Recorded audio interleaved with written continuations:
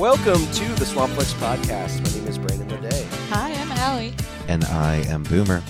And since this is the first episode we've recorded since the SCOTUS leak of the overturn of Roe v. Wade that's imminent in America, I'm not going to talk about who we are so much as just upfront saying, if you could donate to the New Orleans Abortion Fund, I'm going to put the link to their donation button in the show notes today. Louisiana has a trigger law for when that does get repealed. It's going to become increasingly difficult for people in the state to get an abortion, and they are still funding and facilitating that for people who need that resource. I know there's been a lot of talk online lately about not wanting to give to the Democratic Party, who is pushing for donations in the time of this ban being imminent.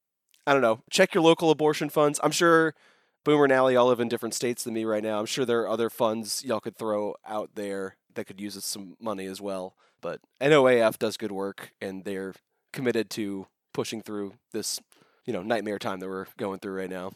Yeah, I mean, that's the main one I would say as well, because, I don't know, I live in a state where it's pretty much written into our state law that you can't do that up here. We are abortion friendly. No, pro-choice friendly. Sorry, that sounded very flippant. I don't know. I'm pro-abortion. I don't need to put it in like a pro-choice kind of narrative. I think they're good and they help people and save lives. It's true. They do help people. They save lives. And you know what? Fuck it. Somebody can get one if they want one. Yeah, look into your local resources. Even if you are unable to donate money, there are options to donate your time in order to protect women's reproductive health. I know that there are organizations in Texas and Louisiana where they are making it easier for you to reach out directly to someone in your community who can rush you Plan B. I, was raised in an extremely fundamentalist environment, and so I am completely unable to have conversations with my friends back home. Well, not my friends, but my family about the reasonability and rationality, because they have all been sort of brain poisoned by the fundamentalist agenda for their whole lives. And in many ways, there are people online now talking about how someone who is like was as a child or I guess still is the child of like a family friend of the Thomases, and how within those homes, they are not pro-life in the sense that they are seeking to save the lives of any babies or fetuses. They laugh and mock with open contempt the people who will die as a result of this. People whose fertilized cells will not attach in the right way. Fetal cells that will die soon and become septic, and ultimately threaten the life of the person who, has those fertilized cells within their body, or those unfertilized cells within their body. Those people are, in the eyes of the extremists on the Supreme Court, people who deserve to die for not keeping their legs together. And I know that as much as the people who are in my family who consider themselves to be pro-life, but who are anti-choice, consider themselves to be acting on what they think to be the will of God, they also have within them a contempt for women, and a contempt for people capable of bearing children who choose not to, or for whom it is an endangerment to their life. They think that they deserve to die. And no matter where you fall on that spectrum, you have to recognize that that's a truly fundamentally wicked and evil way to think. Also want to point out that vasectomies are pretty available readily and very harmless. So just throwing that out there for people who that applies to. I am one of those people, and I have been considering it for several years now, for various personal reasons, and the thinking about it has been accelerating to, I wonder if my insurance covers this. I need to look into that. Yeah. I'm in that stage right now. I feel like, once all of this goes down, I think a lot of funds should probably switch to paying for that for people too. It is time to start thinking practically about things like this, because we do talk a lot about like evangelical stuff on this podcast for various different reasons, especially as Boomer was just saying, because you have a personal connection to that world. But it does increasingly feel just relevant to daily life because of how this country is governed. So I don't think that topic's going to go away anytime soon. And I feel sort of vindicated in how nasty I've been about it in my personal thinking. And I just get angrier and angrier. I've been doing a lot of doom scrolling lately. I don't know how y'all have been with that, but I've been online too much in the past week. So basically, sorry to like bring this down even more, but my cat died on the 30th, and I had no idea any of this politically was happening because I was dealing with being like absolutely devastated. And then once I got back into reality, it was like suddenly this was everything I was seeing, and I was like, oh my god, like it's the doom. Well, this is going to sound like a really trivial question because I know you are hurting right now. Have you been watching movies while you've been mourning and doom scrolling? I have watched a few movies. I've watched a couple movies, mainly because I had the DVDs from the library and needed to return them.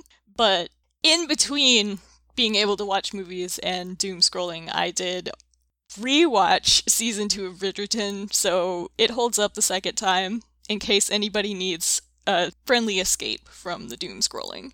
But I finally got around to watching Devil's Backbone. For the first time? Yeah, for the first time, actually. The Kronos podcast, y'all were like, yeah, you would like it. I did like it. I really enjoyed it.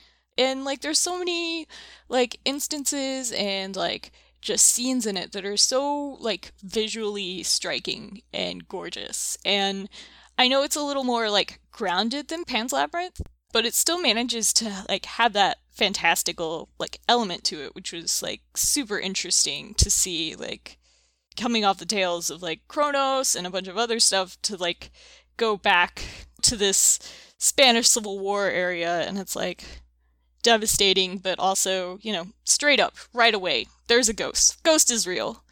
And I think I really like that about his movies, is it's, like, there's no time wasted in being, like, this movie has a supernatural element. It's great. I don't know. There's something about that I just appreciate. I mean, I love ambiance and all of that, but yeah, there's just something so nice about being like, yep, there's a ghost. That's real. It might feel so matter-of-fact because it's so traditional in some ways. Yeah. Like, it feels like the kind of ghost story that you read in, like, a collection of, like, classic tales of ghost visitations. Yeah. It feels like a very, like, ancient story, even though a lot of his stuff is original. It's all very traditional at the same time. And also, because of a lot of, like, the words and the translations, he just, like, straight up threw in so many, like, Suspiria references in it, and I love that movie, so I'm also gonna appreciate that. Just right down to calling the ghost the one who sighs, the El Suspirio. It's like, that's great. Thanks, Del Toro. The man loves movies. He's a big nerd, and it's great. And the other movie I watched, Boomer will appreciate that I did finally rewatch, Scream. Oh. Yeah. Tell me how you feel. I really, really enjoyed it. It's a lot of fun. I like how self-aware it is, and just how much fun Wes Craven is poking at himself, like, constantly. I thought it was also just such a great time capsule, because there's just so many cultural references, and it's like, oh man, I would love to show this to, like, someone who didn't live through these things, and just have them be like, wait, what? Excuse me, huh? That's kind of fun. I also think, there's a movie, like, name-dropped, at least one, in, like, every scene. I think it would be kind of fun to just go through and watch all of those. Just every single movie named in Scream. Like a long-term project. Yeah. I mean, a lot of them are just, like, your straightforward classics. Halloween, Psycho, Nightmare on Elm Street. That's what I loved about that movie when I was a kid, though, because I hadn't seen any of those movies yet. This was, like, one of the first, like, big horror movies I fell in love with, just because I was, 10 when it came out. So Yeah. it was like a roadmap to, frankly, better films. Even though I really like Scream, it was just like, here's like every classic horror movie that you need to like catch up. Yeah. And I've since done a lot of that over the years, but probably the first time I ever heard most of those titles was in Scream. I So would it's pretty agree. valuable for that. I Yeah. wouldn't necessarily say that the things that it points to are better than Scream. There are certainly a lot of them which are not. But I feel the same way, that it was also like a key to this map, you know, and that Yeah. it showed you where to go looking for the treasure. And a lot of non-treasure too. But, you know, that's what the genre is.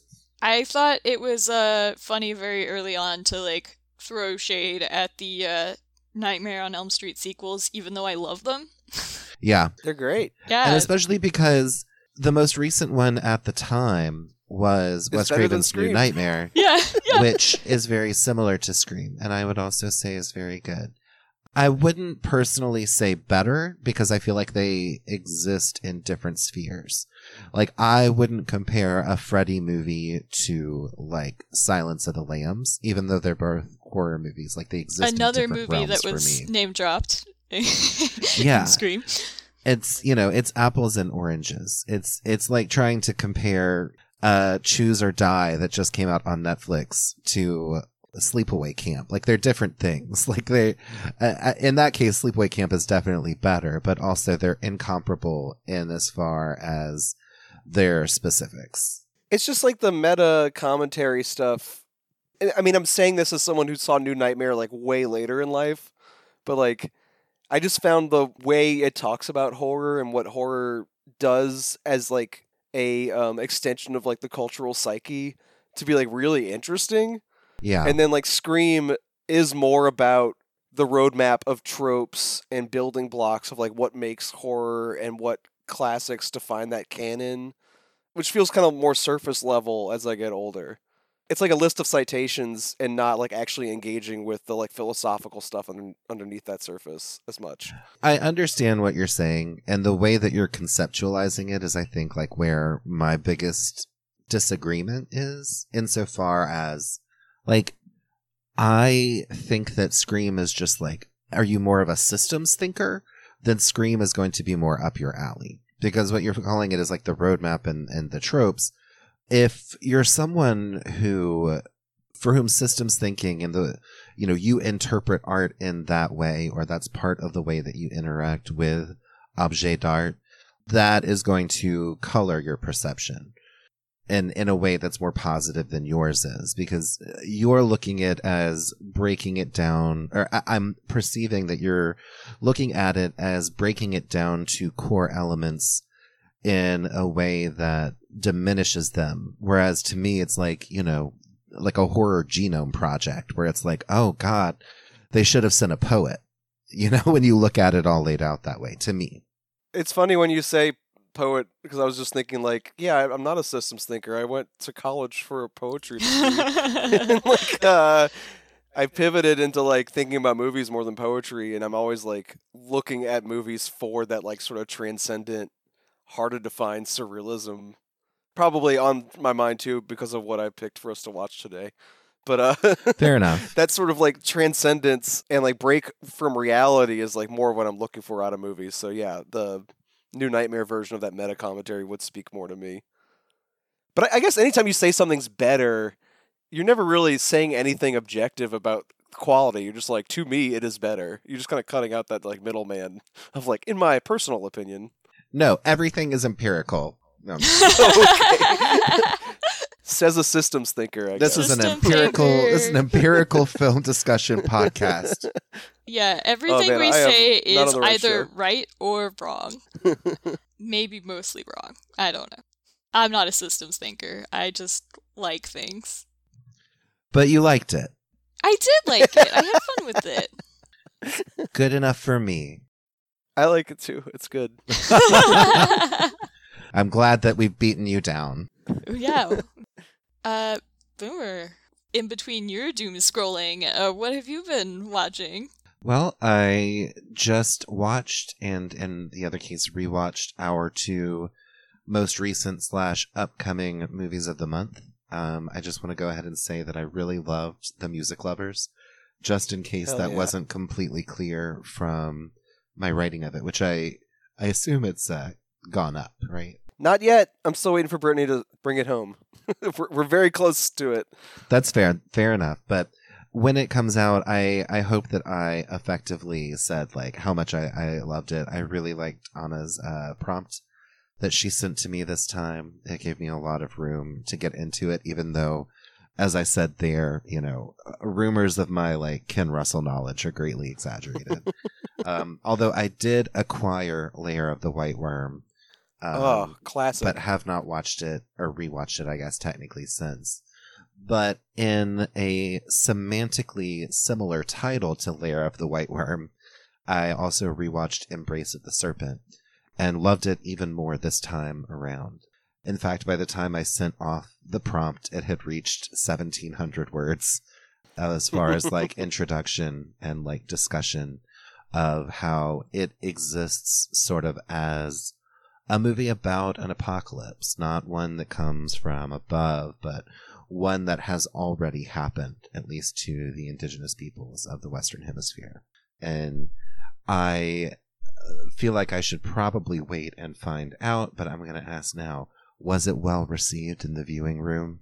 I'm going to break your heart and tell you that no one has watched it yet because I had a water heater emergency. Oh, no. So I had to cancel the screening. Okay. I basically had to put a lot of stuff on hold this past week for like several different reasons.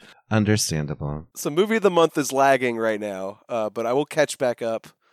We will get back on schedule someday. The whole thing's been kind of like off rhythm by like a half month for a while. And it's my fault. It's because I had a really hard time getting copy on I Declare War, and then learned I really shouldn't have bothered trying that hard. I'm so sorry. It's okay. I didn't quit yet. So we'll see how it goes. I have been looking forward to watching Embrace of the Serpent for a long time. When the Broad Street Theater opened in my neighborhood, that was like the first big movie they played, like opening weekend. I missed it for one reason or another back then on the big screen, and I've just been kind of like waiting for a prompt to watch it. So I very much appreciate the selection. I'm excited to see it. It's a really beautiful movie. It's also harrowing. There's something that's really, truly unique and magnificent about it. And I can't wait to hear everyone's thoughts, as long as they're positive. No, I'm just kidding. Or else. I also have been playing catch up with y'all. So within the past week, I've seen both The Batman and Everything Everywhere All at Once. Ooh. Oh, You went to the nice. movies? I did. I went. Nice. I chanced it and went to the movies. I watched The Batman at home, which is the way to watch it. Matt and I had talked about going to see it at the drive-in, but it's nice to be able to pause and take a bathroom break during a 3-hour movie. I'm not opposed to movies being 3 hours long. I know that that's the minority report among this trio. But for me, I don't care if a movie is 4 hours long, but I do think that there should be an intermission. See, if I was it's going to say, reach a certain point. I'm not opposed to long movies. I just prefer watching them at home because I can pause them and get snacks. Yeah. I get really annoyed when I go see Indian films in the theater and there is a title card for intermission. Like, it's built into the structure of the film. But when they play Indian cinema in America, the title card comes up and then they put on the next reel immediately. Like, they don't actually build in a 10-minute break. And it's like, No. no, I needed that. Boo. Who Boo do you and think boo we again. are? Do you think we can really hold our bladders that long? I have been saying so long that if theaters were to bring back intermission, they would make so much money on concessions. I don't understand. I'm not sure that's true. I think that and maybe this is my like biased perspective because of where I live and the like abundance of Alamo draft houses, but there's even like in New Orleans, I think it's the Canal Street Theater that has like table service. Yeah, Britannia bought them recently too, so they're back open again. Okay. And like movie taverns. See, I hate those. So. I hate them too. I used to work at the one at Canal Place in the kitchen, and I always thought that it was like super distracting I was just like, you live in a city where there are like 1,000 amazing restaurants within like 5 blocks of this place. Why are you eating overpriced salad at a movie theater? Yeah, I would never order the salad at the Alamo Draft House, personally. But You make it sound like that's like real sketchy. I would never order that salad. no, I Like, just, oh, you know, no. I don't often eat salads out unless I Yeah. didn't plan to eat out. Simply because, like, for me, I grew up, you know, in a family that was very spendthrift, and it's hard for me to justify paying any amount of money for a salad outside of my house. Same. It's lettuce. Like, I can go down to the grocery store and get a head of lettuce for like $2 and a Just carrot bring for it to the 37 theater cents. and start Yeah. munching. So, you know, to me, and this was an argument I used to see a lot, especially in like international film discussion communities, where there was always someone commenting like, oh, why can't Americans sit through an entire movie without stuffing their faces? Oh, fat American blah, blah nonsense. And it's like, you know, for some people, that's just the way that they go out. Especially if you're getting a babysitter and you have like 3 hours to like get a experience Yeah. in, and you have to like rush back home. It's not a fucking that. crime to want to put milk duds in your mouth while you're watching Star Wars or Solo, a Star Wars story. Like, I need my red vines. oh wow, red vines. Yeah, this is a red vines house. You bring them from home though, right? Depends on the theater. Here, the Hollywood Theater has surprisingly good red vines. I don't know what they do, if they like store them well or what, but I always get them and they're like perfect. And then, you know, I get myself like a beer and then I put the red vine in the beer and I drink it and it's great. It's happiness. I mean, the theaters need that money. Like they Yeah. make Yeah, most that's of their money where off their of money comes concessions. from. Yeah. But I also don't think I could afford this hobby if I ate every single time I Yeah. went to the theater, because I go a lot Y- and Yeah. the food's expensive. And So as you all know, I haven't been to the movies in like 2 years, so. In the halcyon days of Movie Pass, where I was going to the movies for like, you know, $5 a month or $10 or however much it was. It's been so long ago now, but I would be like, hell yeah, I'm going to go to see, you know, I'm going to go to 15 movies and I can spend like, I can buy a Dr. Pepper every time.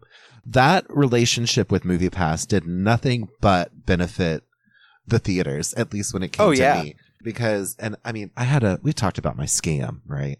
you would buy tickets for one movie and then go into the other, I'm guessing? I don't know what kind of scam. It That's was more classic. like, okay, so the way that the Draft House works, especially when they're doing specialty shows, like if they were going to be doing Weird Wednesday or Terror Tuesday, you can't wait until the day of to buy those tickets. They're going to sell out. So what I would do was always know what the next movie I was going to see would be. So let's say I was there to see Tammy and the T-Rex for Weird Wednesday. I would have already bought that ticket. And then when I got to the theater, I would check in for that movie, which would activate the Movie Pass. And then I would just buy the ticket for the next thing that I wanted to see. Okay. So it was, they got their money. Everybody got their money. It just meant that Movie Pass's restriction that prevented you from buying a ticket until the day of, that was just how I got around it. I'm still benefiting from the AMC subscription service right now. I'm back on that. When I go to movies, it's always good the model. small theaters here. Unless, you know, I'm going to like a big movie for who knows what reason. In which case, I'm gonna go way out to the suburbs and I'm gonna get to the movie theater with the reclining seats. Treat myself. That is the crime of it, is that like AMC is further away from my house. There's like the Broad is like right where I live. It's very cool. They play like great indie stuff. But like it's so much more affordable for me to go out of my way to the big mega corporate place. Yeah. And I can't afford to have scruples about that. Yeah, it's fair. But Elmwood does have 20 screens, so they play like just as much artsy fartsy stuff. Oh, and I they was play, gonna like, say, yeah, Elmwood does do that. I remember those Elmwood days. and that's where all those Indian movies play with the fake intermissions are all out at Elmwood. No other theater in town's playing them. I will say, you know, I know we're talking about the theater going experience, and we're talking about, you know, how much I love and Allie is generally pro and you are anti 3-hour movies. They're fine. Yeah, there was a point in the Batman right in the middle where I was like, oof, I'm very tired. And, I watched it with Matt and we were telling Kat about it and talking about how, she was like, I don't care. The market's oversaturated with Batman. This could be the best Batman ever made. And I still won't see it and don't care because it's too much. And sort of as a theoretical exercise, while I was watching the movie, a lot of times I would just stop and be like, okay, did this have to be a Batman story?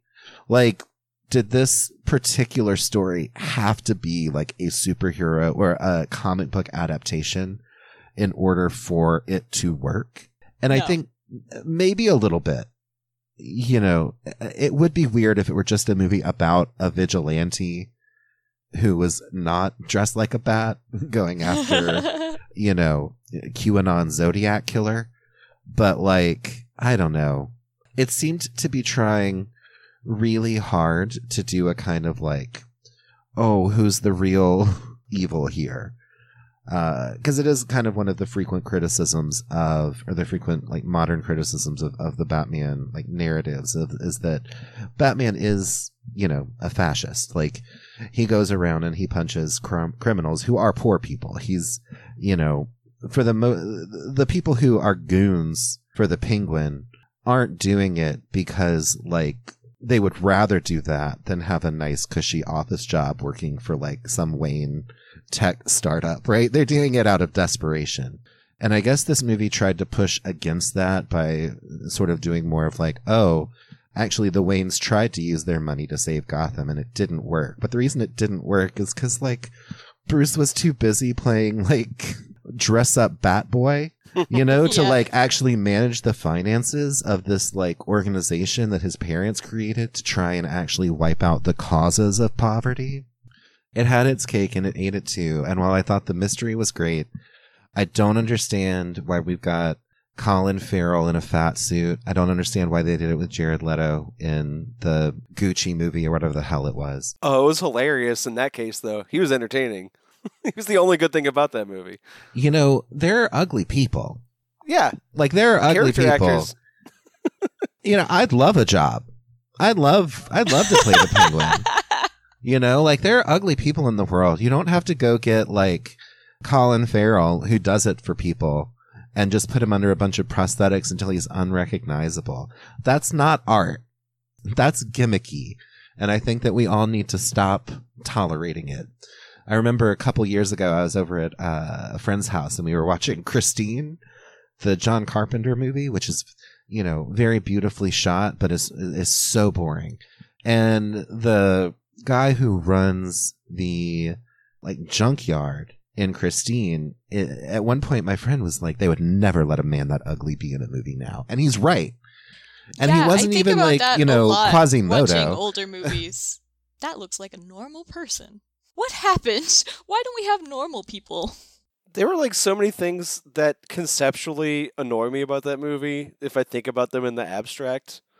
I'm just thinking about you talking about Colin Farrell and there's that scene 90 minutes in, halfway into the movie where the Penguin finally waddles and there's this long setup to justify why he would waddle. Well, yeah.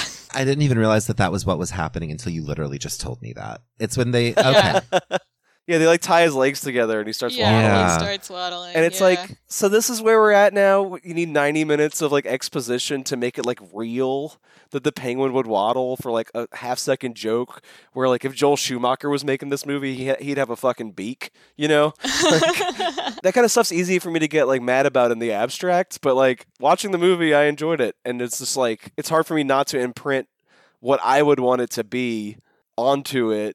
But in practice, what it is, it's done well, I guess is what I'd say. It's not the Batman movie I would make, obviously, because I want Batman to be very silly and very horny.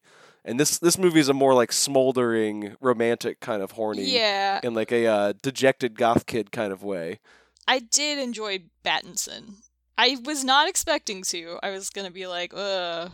But I did actually enjoy the Battinson. What about Zoe Kravitz? I liked their romance. Yeah, I thought it was too. actually sweet. Yeah. Yeah. The part where I was getting bored was there's the back-to-back scene where Turturro is fantastic in this.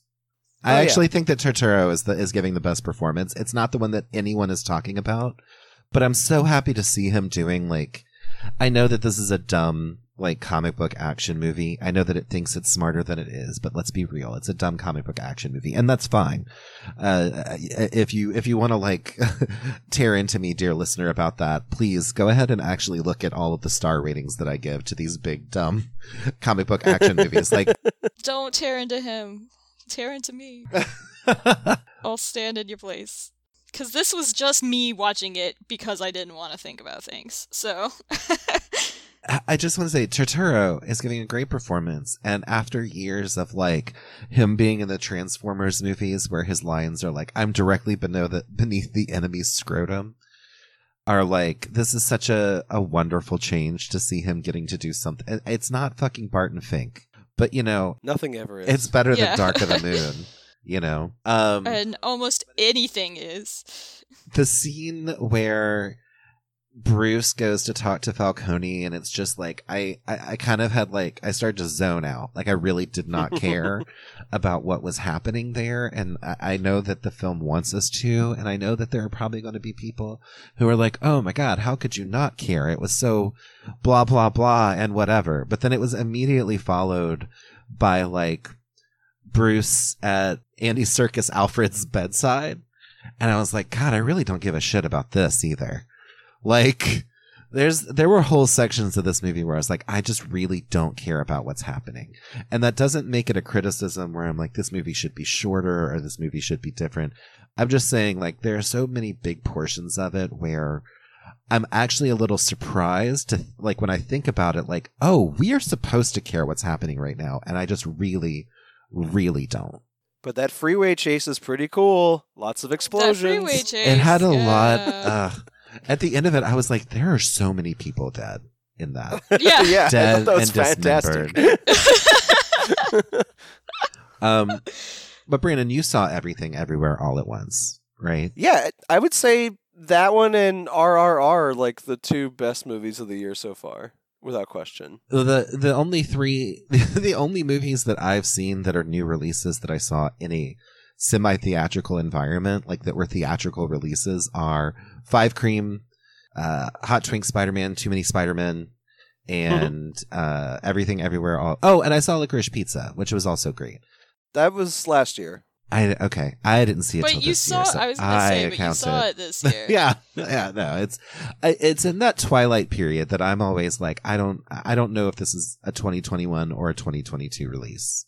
Yeah, it was released Christmas, so I'll give you that. Yeah, I think that every year I always put like a Christmas release on the next year's like end of the year countdown, where I'm like, look, if you release a movie at Christmas, I can't in good conscience say that it came out that year. It's like a season. It's not a time. It's not a day. It's a non-time. It's a non-space. Like Everything Everywhere All at Once, actually, which I really love. I love Michelle Yeoh. I will watch her she's do amazing. anything. Everyone in this movie was great. There were moments that I was like, what? I was like, oh my God. The hot dog hands? I don't want to spoil it for you, Allie. So I'll just say the hot dog hands almost lost me. What? But only in the sense that I was like, it came back around. Okay.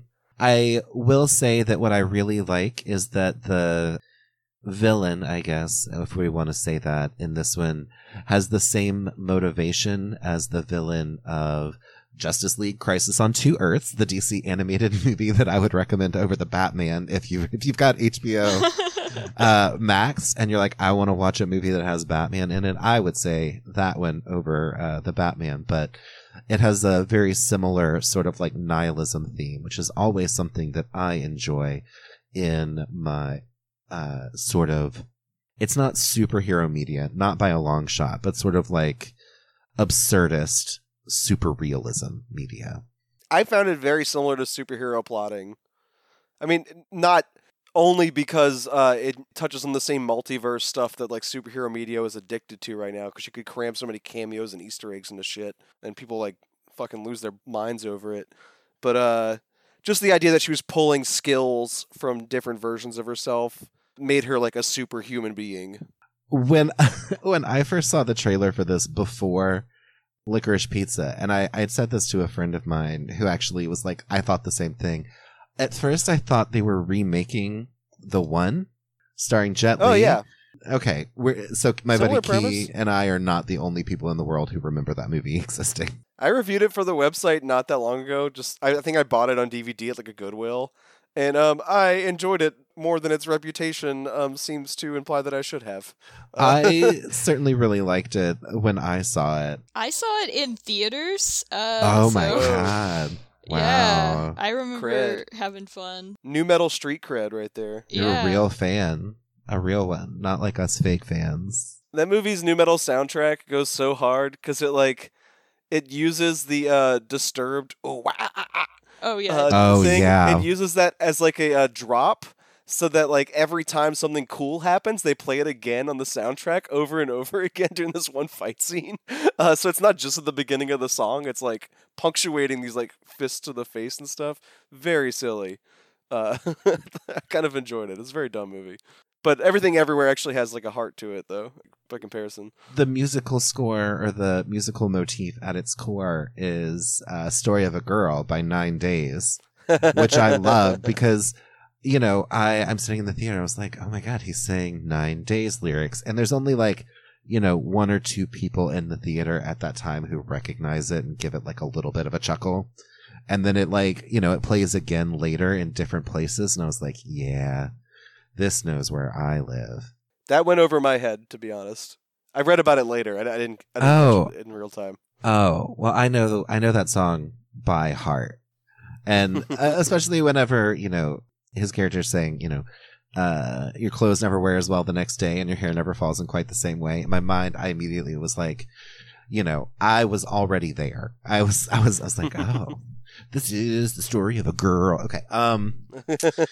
And then the last thing I watched, and I'm sorry, I know that we're pretty late already. Matt and I have watched the first 3 seasons of Fargo, and I kind of look back and see that I actually have a lot of big gaps in my Coen brothers watching, where like there are big ones that I have actually not seen. Like I've never seen Blood Simple. You know, I haven't seen like The Lady Killers or A Simple Man, but like it kind of seems like I probably, you know, should see Miller's Crossing, especially since Fargo has so many references to the Coen brothers' larger filmography. It is sort of like an Easter egg hunt in there, but like it's the most absurd one because it's like, you know, it's not like you're trying to figure out who Howard the Duck is in this like, you know, Marvel movie. It's like, oh, this scene is basically like a recreation of one of the bowling scenes from The Big Lebowski, or, you know, a character accidentally quotes like, you know, sometimes there's a man. Well, sometimes there's a man. Like, so there are large parts of their filmography that I have not seen, and Matt has also not seen large parts of them. So I kind of thought this summer we would go through them chronologically, but when the time came, I did not want to start with Blood Simple. So we watched Raising Arizona, which is my favorite still. Yes. Oh, so good. I love that movie. It was one of the first DVDs I owned. I bought it. I didn't buy it. I won it at a raffle at boarding school, where I bought 8 tickets because that was like the biggest prize. And it was for a talent show that was not very well done. No offense to my high school classmates. One of you, your skill was walking across the stage with a hammer. But, you know, Raising Arizona is such a great movie. And I think that because it was one of the first DVDs I owned, I kind of watched it until I was sick of it, which, you know, also happened with The Big Lebowski when I was in high school. And so it's probably been 7 or 8 years since the last time I saw it. And it was like a whole new world again. You know, Holly Hunter, always a delight. Nicolas Cage giving what I think is like, in my opinion, like one of his top 7 best performances, which sounds like a big number to have as a list at the top, but he's given hundreds and hundreds. And he's one of the best actors alive. Yeah, if not Yeah. the best. Yeah. I think you might be right. I mean, I 100%, I've said this like multiple times, so I totally agree, Brandon. And this was in his early charming period too. This was like Moonstruck and Moonstruck, like yeah. Valley Girl Nick Cage, which is like some of the best Cage out there. Oh, I agree. He was a real cute dirtbag in his early years. I love it's Holly Hunter. I think everybody always talks about Nicolas Cage or John Goodman. And Holly Hunter in this one, she's so good. It's not just her lines about like turn to the right and all of that. It's, there's so much good stuff. The all of High's like internal monologue, it's so unnecessarily verbose and delightful and like really sort of belies this assumption about, oh, he's a stick-up man who can't stop sticking up the same place over and over again. But, he's not dumb. He's been dealt a bad hand and has poor impulse control. Well, let me ask you a question about Raising Arizona that's on my mind right now, because next episode, I wanted us to talk about romantic Nick Cage movies when I'm meeting with James and Hannah and Brittany. There's a lot of different versions of Nick Cage that you can still see in movies, but I feel like there aren't a lot anymore where you're supposed to find him like romantically or sexually desirable. Right. And I thought Raising Arizona might be a good pitch for that one just because they are so dedicated to each other that they're willing to commit crimes. But I couldn't remember how cute you're supposed to find him in the movie. I think that you do find him very endearing. Yeah, I do, yeah, as well. It's on par with Moonstruck. Because I think part of the thing in Moonstruck is that he's very unstable. But it's a hot unstable. But he's a volatile, like it's it's spicy. It has an element of danger, but I don't mean in a very manageable, non-threatening kind of way.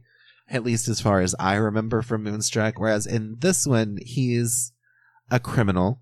And there is a great deal of devotion, but I think the pairing of the mustache with the perpetually unkempt, straight up and down Doc Brown hair, I don't think you're supposed to necessarily find him very sexy. Romantic, not sexy. I mean, look, I'm not going to say not sexy. I just don't know if you're supposed to find him sexy. And I don't know if they're trying to make him unsexy with those particular choices. Like there's one scene, I always laugh at it every time, where he like gets out of bed in his boxers and they're just like the boxiest, least. Yes. They're just like, it's the least sexy underwear boxers has ever been. Yeah. They're just big, they're at the waistband. They're like bachelor boxers, where it's like he's probably had those since before his first time in prison. And they're just like completely blown out except at the elastic. So I don't know. Take from that what you will. But yeah, that's it for me, Brandon. What have you been watching? Man, I've been very distracted lately. Like I said, doom scrolling. I've had some like home renovation hiccups, and it's also been 2 weeks of Jazz Fest. I just went to see Erykah Badu yesterday, drinking champagne in the sunshine.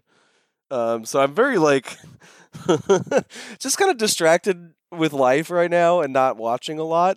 And when I do, it's like very low intelligence, just stuff that can wash over me without me thinking. Like it feels like the kind of movie that you normally see on cable in the middle of the afternoon. Like I watched the Spider-Man European Vacation movie. I watched the new Roland Emmerich movie where the moon falls down, and I watched I watched the Mermaid movie with Effie from Skins that was supposed to come out in 2015 but came out this year. Oh my! They didn't have money for the effects. Like I've just been watching a lot of bullshit. I love that for you though. Huh. I feel like this is going back to Swamp Flick's roots in a way. Yeah. I'm regressing for sure. What did you think of Twink Spider-Man's European Vacation? It was kind of like the perfect Marvel experience where like I had very low stakes interaction with it. I was like, this is kind of fun. I watched a lot of the setup, fully engaged, and like I enjoyed an actor I appreciate, Jake Gyllenhaal, in his like they give him something to do in the movie, like he's not just there. And then, by the time I got to the big battle at the end, I had finished my takeout burrito and I started kind of fading out and falling asleep during it, and an explosion would wake me up every now and then, which I feel like is kind of my ideal Marvel interaction and kind of the ideal Hollywood bullshit I've been watching lately. uh, I watched the Moonfall one like in the middle of the afternoon, a lot more alert, and I had a very similar experience. It's like I could take a nap right now and not miss much. So I don't know. It was fine. I'm gonna watch the Spider-Man Enters the Speed Force follow up soon, whenever that comes in at the library. I did see one solid new release that's a little more interesting. It's called Vengeance is Mine, All Others Pay Cash. Okay. Very provocative title. Yeah, I was going to say that's a Giallo title if I've ever heard one. Yeah, it's a full sentence, which, is always a good Giallo touch. It's an Indonesian film, and it premiered at like TIFF and Locarno last year, so it's kind of festival acquisition for Netflix. And it's one of those movies that's like very good and very interesting, and you wouldn't know it exists unless you wrote down its title during its film festival coverage, because Netflix did zero promotion for it. It is, at first glance, like a retro throwback to like late 80s martial arts cinema from, I want to say, like the Hong Kong market. Like the main lead actress, she's styled to be kind of like a throwback to like Cynthia Rothrock. So she like throws punches just as hard as the guys and like kicks ass without any questions about like her gender. And she falls in love with this guy who loves to start street fights. He is impotent. He's been sexually impotent his entire adult life. So he likes to prove his masculinity by starting fights. Any opportunity he has to throw fists, he does. And the two of them, these two like brawlers, cross paths, and it stops being this like martial arts like beat 'em up throwback to like the late 80s and ends up being this like really sweet romance that like spans decades. Where like he didn't think he was lovable because he's impotent, and she's like, I don't care, I want to marry you. And I don't know, because of that, like it centers her sexual pleasure in a way that's very interesting for like such a macho genre. And then, there are all these other complications about like if people will allow them to be at peace. Like the romance is very sweet and very cute in this like kind of indie rom-com kind of way. But then there's all these like bad actors. Like there's all these like ex-lovers of hers who are jealous and like, how could she, spurn me for this like guy who can't even get it up? And then there's like these politicians who want to use his willingness to get into, fights and like hurt people as like a way to like further their corruption and like get back at their enemies. And there's a ghost that pops up somewhere in the third act. I don't know, the whole thing's like very low key. Like it reminds me of like Karasmaki or something. It's like just very like unrushed and not trying to like wow you all the time. But it's got a sweet romance in it and some like actually good melodrama about how that romance pans out. And then it's got all these like vintage choreographed fistfights. But it's not as macho as that makes it sound. I don't know, I really liked it. So wait, can you say the title again? Vengeance is Mine, All Others Pay Cash. Okay, because this sounds exactly like something I would love. I think you would really like it. Yeah, it's just something you have to like be patient with, because it starts off with like so many fights that you're like, wow, this is gonna be an all-out action brawl. But like you especially, I know you get into like romantic melodrama as a genre, and it really plays into that. I love both action bras and melodramas. This, like I said, this sounds perfect. And ghosts. Ghosts are great. Yeah, and I don't even want to play that up too much. It's almost like it's just as matter of fact. Like, and then one of these characters that pops up in the end. I don't even know if it's technically a ghost. I would love to read an Indonesian critic like break down what that character is, but it's definitely otherworldly, and the way it interacts with the characters is like. And there's like a billion different kinds of ghosts in Indonesia, exactly. So yeah. Who knows?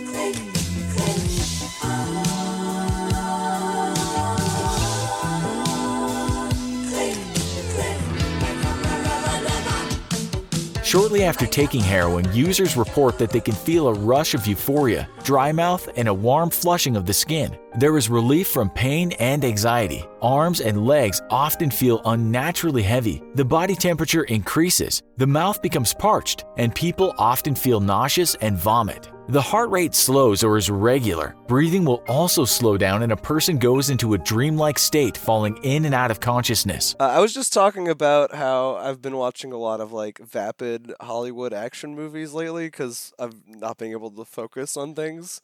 I did pick a particularly bad programming choice for that mindset, but it's good to push yourself, and I'm glad that we watched this movie today. It's called Arrebato from 1979, which translates to Rapture. It is on the Criterion Channel right now because it was recently restored by Altered Innocence, who is my personal favorite film distribution label. Yeah, they're really killing it. They're amazing. They did The Wild Boys, which is like my favorite film of the 2010s, possibly my lifetime, and they did Knife and Heart, which is Boomer's favorite. Yeah, again, the things you said, but about this. And they also did the porno that we watched on this show a while back that I sent to you in the mail, Equation to an Unknown. They restored and... I'm still waiting to hear from HR. There is not a lot of accountability in this company of one. I guess I'll get around to that complaint about myself. But this Altered Innocence restoration is pretty incredible. Like, the movie looks very sharp and colorful and vivid, and it is a film that should be spoken about in the same breath as at least, early David Lynch movies, or maybe George Romero's Martin is a movie that has like a lot of like cult following cred, and this is like a contemporary of those films. It's a Spanish movie, but it just doesn't have as much vocal support or like appreciation, I think, from like cult movie aficionados. Except for Pedro Almodovar, who says this is his favorite movie ever made, and might have dubbed one character in the film, an unconfirmed rumor, but if you hear that, you know exactly what character it was dubbed, because it's extremely obvious. God, yes. Yeah. I was okay, that's good to know. Because I was like, am I losing my mind? No, it's a very silly vocal performance, to the point where they weren't trying to hide it. The character just sounds ridiculous, and you have to deal with that. Okay, so what is it? It's from 1979, and it's made by a bunch of people who are on heroin and make movies. And it's about a bunch of people who are on heroin and make movies. It's got a meta quality in that way.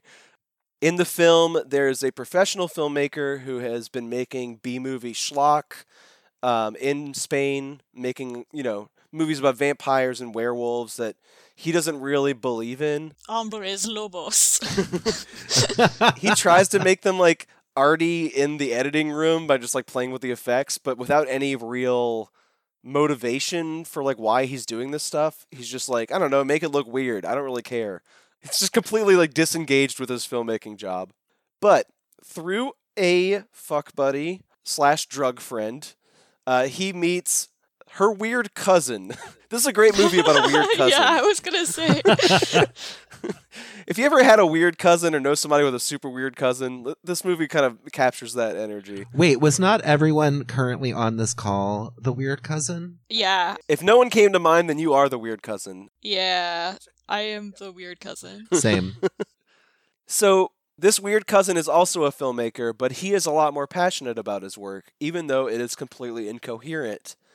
He likes to take heroin and film the same small objects and moments and just surroundings in this like sort of like rural estate over and over and over again on these like 8mm strips of film that he cuts up by hand instead of having this expensive editing equipment. He's just like doing real DIY filmmaking, like making these Stan Brakhage style experimental works on his own. And through heroin and through this like film camera, he is trying to create rapture. He's trying to create this like transcendent experience that captures what he feels on drugs and amplifies it through the medium of cinema, and like triggering something in the audience so they can feel this like otherworldly euphoria he's getting by making the stuff. And he is finding this impossible. He can mesmerize people with drugs, and by like tapping into like childhood nostalgia, particularly he has these like objects that are like old toys. So he can like get someone on drugs and looking at a toy from their childhood and they feel this like rapturous transcendence. But he can't translate that to movies, and it's really frustrating him. The only person who finds his work interesting is this professional filmmaker who I think just really likes the heroin hookup at first, but then really gets more and more involved with this weirdo cousin's art, and starts to see something in it, even though it's not fully coming to fruition. And I want to say the last like 40 minutes are when he reaches a new breakthrough. The weirdo cousin starts filming himself while sleeping in these like automatedly stepped intervals with this like camera timer that like steps the frame instead of just filming constantly, because you would run out of that 8mm strip pretty quickly. But by filming himself sleeping and like playing back these loops, he starts to see these frames that are red and growing. More and more of his sleep patterns are being taken over by this like bright red light, and he's convinced that that is the moment of rapture. And he's like pushing more and more towards like oblivion with these like heroin-induced sleep episodes that are like filmed for his own viewing pleasure. And it draws the filmmaker in more and more, while he is also, the professional filmmaker is also arguing with his girlfriend who, their dual addiction to heroin has completely ruined their relationship, and they're become increasingly abusive towards each other, having this like really nasty fallout end of their romantic life together fight, while the guy is fixated on these movies and on, getting as high as possible without dying. This movie's pretty heavy and pretty elusive, but I think it really taps into what I love about movies, in that it does feel like there is this like poetic transcendence that you can reach through the medium at its best. And it's super hard to do and pinpoint and talk about. And when it happens, it's so beautiful, and there's like few other art forms that can compare. I think music is another one that, can trigger this like euphoric internal experience. But when you try to tell someone else about what music does to you, it falls apart in language. And like if you play your favorite song for somebody else, it's hard for them to like reach that headspace the way that you felt it. And like I feel a lot of the frustration in translating how a movie affects you to someone else and like trying to trigger that emotional response to them. I thought this movie was like really reaching for something there. But you also have to read a lot into what it's doing, because everyone who made it was incoherent and on drugs. So it's like both documenting something real and reaching for something supernatural at the same time. I really, really liked it. I wonder if y'all had a similar experience being impressed by its willingness to like reach beyond the material world, or if you just found it kind of sloppy and uninteresting, which is a criticism I've seen leveled against it as well. I think it can be sloppy and also interesting, and I think that was more like my takeaway. I also think, as heavy as the movie does get, in some ways, I don't think I was able to like really take it very seriously, because, we have this weird cousin expounding upon the nature of rapture and like specifically like dosing people's drugs to get to this point. And you see them at this point, and they're just staring at toys. And I just think, to me, like, that's so ridiculous and just, like, kind of funny. And is so, like, it's like being the sober person at a party, You, like, walk in the room and you're like, what's going on, guys? That woman has been staring at that Betty Boop doll for 45 minutes, and I cannot tell why she's so fixated on it, but she's having a blast. Yeah, exactly. So, there were those moments, and then I think once it really started getting, it goes from you're watching these people just doing drugs for fun and escape, and then to the point where it's like actually the addiction happening. And that's when you really start to feel like the movie getting real sinister, and you get like the red on the camera, and you get he and his girlfriend just like shooting up and fighting with each other. Like, I think there's like a shift in the movie that happens. that you can see that is more like, it seems more like about how addiction can suck you away, even if this was made by people on heroin. So I had a really bizarre relationship with that particular element of this movie because last weekend we were out and about because we were going to go to a couple of errands, and there was a garage sale in my neighborhood where they were selling a vintage 1971 Fisher-Price Little People two-door house, like a Tudor-style two-story house that I had when I was a kid. Oh, yeah. You got raptured. I did, and I saw it, and I was immediately, I immediately grabbed it, like immediately. And Kat was like, "Who is that for?" And I mentioned, like, you know, my cousin's whose wedding I went to recently. She has a 2-year-old. I was like, "Oh, you know, it could be for," and you know, I'm not gonna dox these children, but I was like, it could be for brother's child or cousin's child. And then later in the day, I was just like, had it on my table, and I was staring at it, and I looked at Matt and I said, "I think this might have been for me." And he was like, "Yeah, I know." And inside of it, there was like a Ziploc bag that had like the little people who had come with the house. And there's one that's like, you know, their like clothing is yellow and he has a little red hat on. And I was like, that's Mark, which is, you know, me. Like that was the me that I had that lived in that house when I was a child. I'm looking at it right now. Like it's directly to my right at the top of my liquor cabinet. And it's directly next to my spider plant that I have like a spotlight grow light on. So I'm looking at it right now, and it's like, you know, it's like looking at it from across, you know, a field, but also like across time. And I completely understand that, like, actually it can transport you. Like that's sort of the power of nostalgia. And a lot of times that power of nostalgia is what is employed in these films to generate a sense of like this, you know, familiarity and positivity in the rhetorical space that you're in with the film. And I think that that's part of the trap. Like part of what's being said here is like the feelings that you get when you're watching a film, they're a trap. You're not having a euphoric experience. You're actually having a harrowing one. It's just like being, you know, blissed out and being eaten by like a pitcher plant, you know? Yeah, no one's having a good time in this movie. Even as they get closer and closer to that ecstatic truth, like they're just being drained of their life.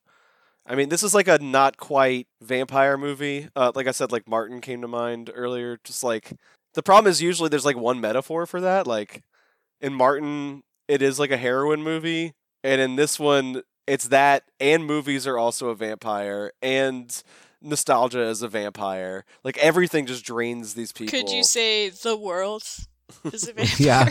Yeah, but it feels like unavoidable to get like sucked into that orbit once you're introduced to it. And you're right, like he introduces the toys as a way of explaining what he's doing. Like it's like the nostalgia with the toy for them to get fixated on is not the ultimate goal. He's like, okay, this is the kind of thing I'm trying to do. Let's do it more than that. He like really steps it up with like movies and with the drugs, to the point where people are, you know, snorting heroin out of the carpet and filming themselves almost 24/7 and dragging their like barely alive bodies across the city to get just reels and reels of film developed with like basically nothing on it. Because the ritual is just like so self-perpetual. And then having like the people at the film counter like look at them. Oh my god, this fucking guy again. I also like the fact that he meets this weird cousin with the drug hookup and decides, you know what? You should, like, to his girlfriend, you should come with me to meet my friend's weird cousin. Yeah. And she's just like, why aren't we filming? Yeah. It's a self-destructive impulse for sure. He knows it's bad. The energy's not good over there, but he keeps getting drawn to it. I don't know if it's like a just an altered innocence expectation, but like it's so funny how often these characters get drawn together in these like seedy scenarios, and you're fully prompted to expect a sex scene. Yeah, there's so many times when I was like, are they going to kiss or not? But the movie, like, is kind of how about heroin and I guess movie addiction just zaps that out of you. Like, there's like placeholders for where the sex would be. I guess there's that one bisexual hookup in the elevator with the poppers. But other than that, like, when the characters would have sex, they just do drugs instead and just zone out. But yeah, I just kept expecting, like, especially like gay sex out of this movie and not getting any of it. Yeah. And the women in this movie have kind of a weird place of do what these weird artistes tell you to do and, you know, kind of be quiet or be a mom. It's not even like you're here to, like, have sex. It's literally just like you are here to experience movies and be quiet. Which it's so, like, male artist-y. I felt like they were like an option of vitality that the two men were not taking. Like, Oh, yeah. the cool cousin who has very like Shelley Long energy Yeah. and coins the tea. term holocinema, which is great. Yeah. Yes. She, is just out there to be a hedonist and like, let's do drugs and then go have fun, or let's hook up, or like, let's, dance around and watch weird movies with my kooky aunt. And, she's like Eat lively. And then the girlfriend that he's like breaking up with in slow motion, she's like, let's do something. Let's go make a movie. Let's drop acid. Let's make a baby. Like, she's just like listing these like activities that they could be doing instead of watching this weirdo's art films. And he's just like not taking the bait. So to me, like, the two men fixating on each other is like very self-destructive and like insular. And these women are like trying to drag them out of it. And they're not having it. Like, they're like too determined to self-destruct for anyone to save them. I want to talk about how much I loved when it really started to blur reality, because there comes a point where, they're watching it and there's no possible way that like Pedro could have known how they were going to sync or not sync what they were watching to his audio tape. But like it flashes red and then he says, "Did you see that red flash?" Oh, like, yeah. It's not like even before the camera starts to turn on Cool Cousin, right before she gets, blipped out of existence. I thought that was really cool. Yeah, there's like a real eerie like break with reality late in the film. It's kind of like tempting to not call this a horror movie because there's no like killer on the loose, and like you just said, like the worst that really happens to people is like it just blipped out and don't exist anymore. Do we think that's supposed to be like a metaphor for overdosing? I have no idea what that camera's up to. It feels like it's just like absorbing them into its camera world. Like capturing an image, but like in a very literal way. Like she's like fully captured into the camera now. I think it's interesting because since this movie, it's 50 years old? No, 40 years old at this point. A couple years ago when I watched that, like, true crime documentary that, like, wasn't very good, but that I thought was, like, very fascinating for how much it, like, incorporated the social media of the, like, murder victims, her social media, and how that, like, basically provided them with enough footage to completely fill out the movie's entire runtime. That this kind of seems to be at least a little bit about like an obsessive need with like self-obsession as evidenced by an obsessive need to self-document. Yeah, and I think that was very real with the director. Like a lot of those home movies that the cousin was making are actual like 8mm footage that director was just filming all the time. So he had all these like scraps of like short films, but nothing really to show for it. And he like kind of strung them together with this like larger narrative.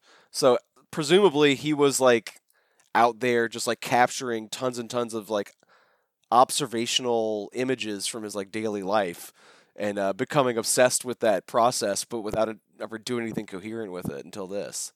And I think if you talk to like anybody who's been interested in filmmaking or like becomes a filmmaker, like they're very much interested in just capturing the world, like what's around. Like I know before I went to film school, it was just like very into it. And then, you go to film school and you're like, oh, film people. I'll just talk about movies and watch them instead. Who would you rather work with in film school? The the DIY artist with the bedroom cut and paste, or the professional guy who does not care about his work and just treats it like a job? The professional guy probably has a better craft service table. That is true. Yeah. And probably won't keep you on an overnight shoot. I would want to work with that guy who shows up at the beginning outside of the editing room and is like, it's time to go home. Because it's the weekend. That's who I want to work with. But if I have to choose from, I would probably prefer to work with Pedro. Just because, I don't know. I feel like I have a lot of practice dealing with, like, man-children in the arts from college. He's not an archetype that's incredibly unfamiliar to me. But yes, having worked with both the DIY person and the professional person, the DIY people are always going to be more interesting to talk to and are always going to, like, have more to say, even if their movie turns out crappy in the end. Or don't turn out at all. You'll meet people who've been working on a movie for 30, 35 years and never actually do anything with all that raw footage. But, the professional people, you're going to get home on time and you're going to be fed.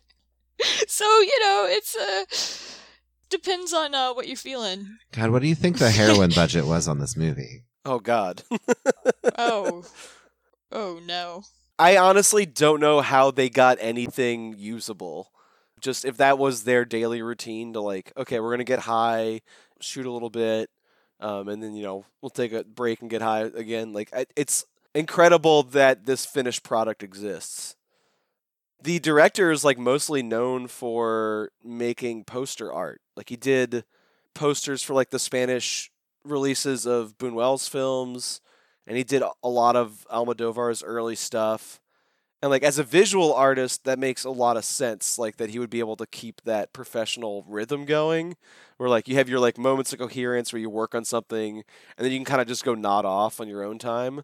But, like, to run a shoot with, like, actors and a crew, it's incredible that this finished product is still being distributed, because I'm sure there are plenty of other people on heroin who tried to make a movie and no one ever saw it because it just didn't come to completion. I like how, given that and their schedule and all of that, I like how the movie kind of keeps a lot of night and day, like, ambiguous in, like, inside spaces. Like, you have no idea what time it is until, like, a window is opened or somebody goes outside. Like, you have no idea. Well, our POV character keeps nodding off and then waking up and restarting the audio tape. So, like, very unclear how long of a span of time this is. Like, is he sleeping for, like, 20-minute increments, or is he, like, losing time for, like, 13 hours at a time and just, like, starting the routine again as he tries to listen to the messages and, like, watch the reels of film to get further into this backstory? Could be days, could be hours. It's really unclear. See, to me, I feel like it all happens over the course of one night. Like, I know that there's no reason for me to, like, fight for this, but I just think it's more interesting and fun if, like, really everything that we see in the framing device takes place over the course of a single evening. Like, he leaves the office, he gets back to his apartment where he has not been. The landlord tells him that his girlfriend is back and gives him this package. And then they have this, like, harrowing, horrible night of, like, fighting and then trying to make up and then fighting and then trying to make up and fighting and trying to make up. And it all happens between sundown and sunup when he opens those blinds again. And everything else that happens, like, temporaneously, only like, there's so much more story. There's so many evenings and stories of days and stories of nights and filming of days and filming of nights and the passage of time, but it's all happening in flashback, whereas the rest of it takes like the actual framing device is just one night. Like, I think that's more interesting, and I also think it relates more to, like, the way that Pedro has a lot of trouble initially, like, figuring out the timing of his work, like, specifically that. He tries to time his films to the pace of his heart initially, or which I assume is kind of literal and metaphorical, like that his pace is erratic. And instead of keeping time like a metronome as he like manually winds this camera, it goes the pace of his heart. And that's why his films are so disjointed. And so I think that that's like actually what's happening within the movie proper as well. I like the idea that it's all in one night too, because it captures that feeling of having a late night argument where the two people should definitely just go to bed, sleep on it, calm down, and like come back later. But instead they just argue and argue and argue to the point where like they don't even know what they're saying anymore. They're just like two agitated animals pushing each other around. That like 3 a.m. argument where both people should go to bed and sober up before continuing. I feel like the movie captures that pretty well. Yeah.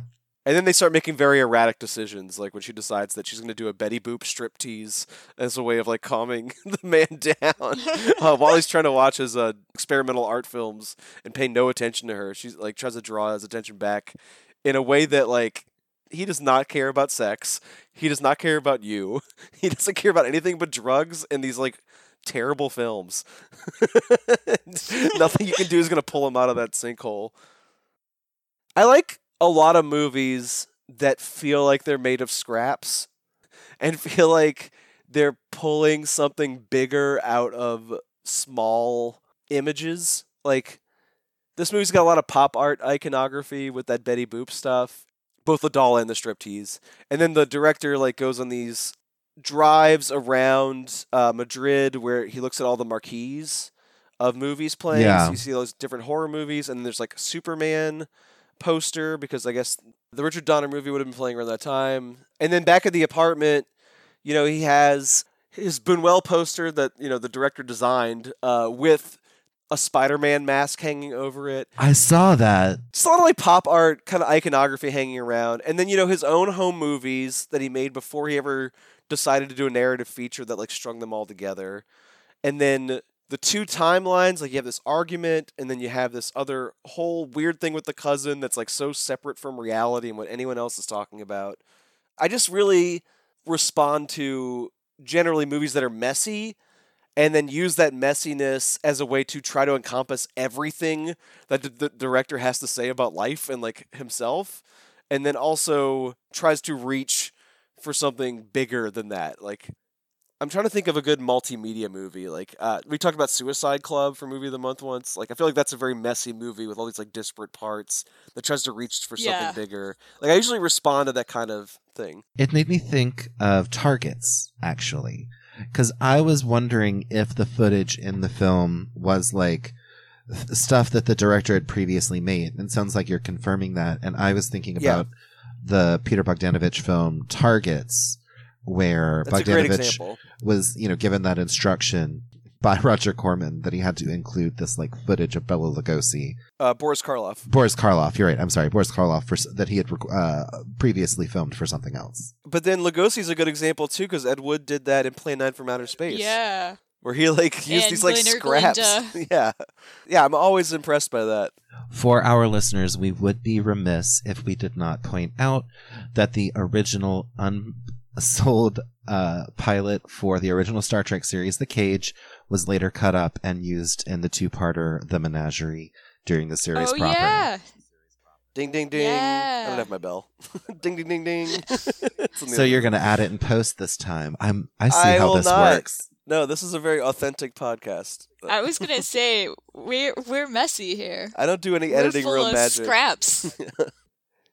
Another thing that feels like a disparate disconnect is like once they hit that rhythm with him recording himself sleeping, that feels separate from the rest of like the momentum of the film.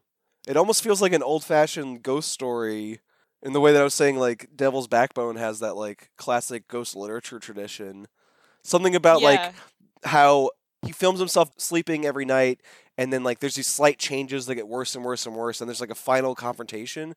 The rhythm of that storytelling feels like an old ghost story to me. Yeah, and I the mean, payoff's really creepy. there's even, newer movies that'll do that same thing, like Paranormal Activities, literally. Yeah. Them filming, waiting, then you got the ghost. Yeah. Book of Shadows, Blair Witch 2. I guess the difference is this one has literal found footage in it. Yeah. Like, it's like actual authentic found footage in the narrative where, like, those two movies will have to, like, stage theirs. The director had some, like, banked from his personal collection. So was this an overall positive experience? This movie's been very divisive from what I can tell since the restoration. Like, you're either mesmerized by it or you're just kind of like, why isn't this more coherent?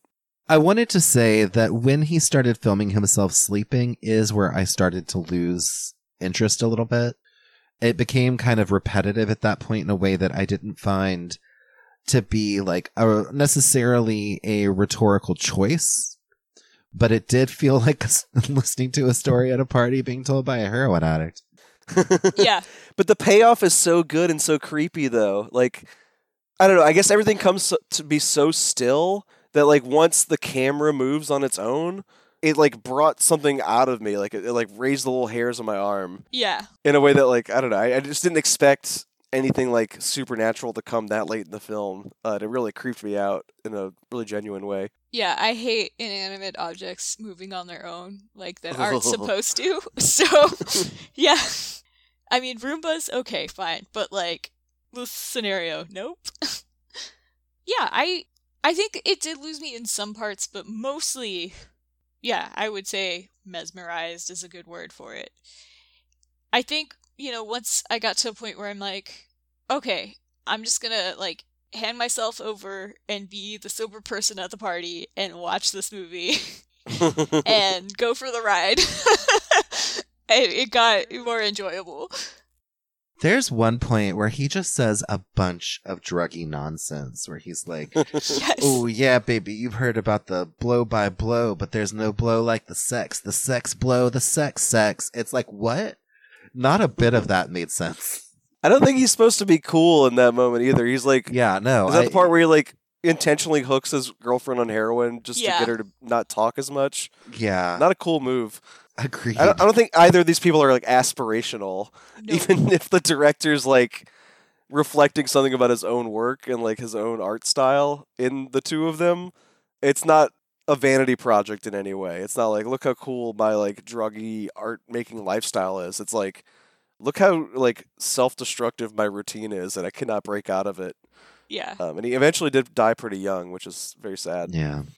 Well, I'm glad to hear that it wasn't annoying. I don't know. I feel like I have read a few. I'm obviously talking about Letterboxd mutuals. That's not what I'm saying out loud. I've seen a few Letterboxd mutuals complain about it being not as good as maybe the trailer made it look, or like not as interesting as the premise sounds. But I definitely can see how, even if the movie works for you on a macro level, there's still, like, moments where it's like, this serves no purpose on its own, and we could move it along and skip this part and it wouldn't lose anything. Because, that's the nature of doing drugs while making art. It's never as interesting to other people as it is to you. Or rarely, anyway. That's true. Well, next week on the show, like I said, we're going to talk about Nicolas Cage in his romantic roles. Roles where you either find him sexy or just kind of a general heartthrob. This was definitely 100% an excuse for me to watch Wild at Heart for the first time, which I had not seen before. And then we kind I'm of so spun glad out from you there. did. Ah, I love that I'm very movie excited to talk about it. so much. And also, like we said at the top of the episode, donate to your local abortion fund. And if you live in New Orleans, the link to that specific one is in the show notes. Good night, everybody. Bye. How did you do up?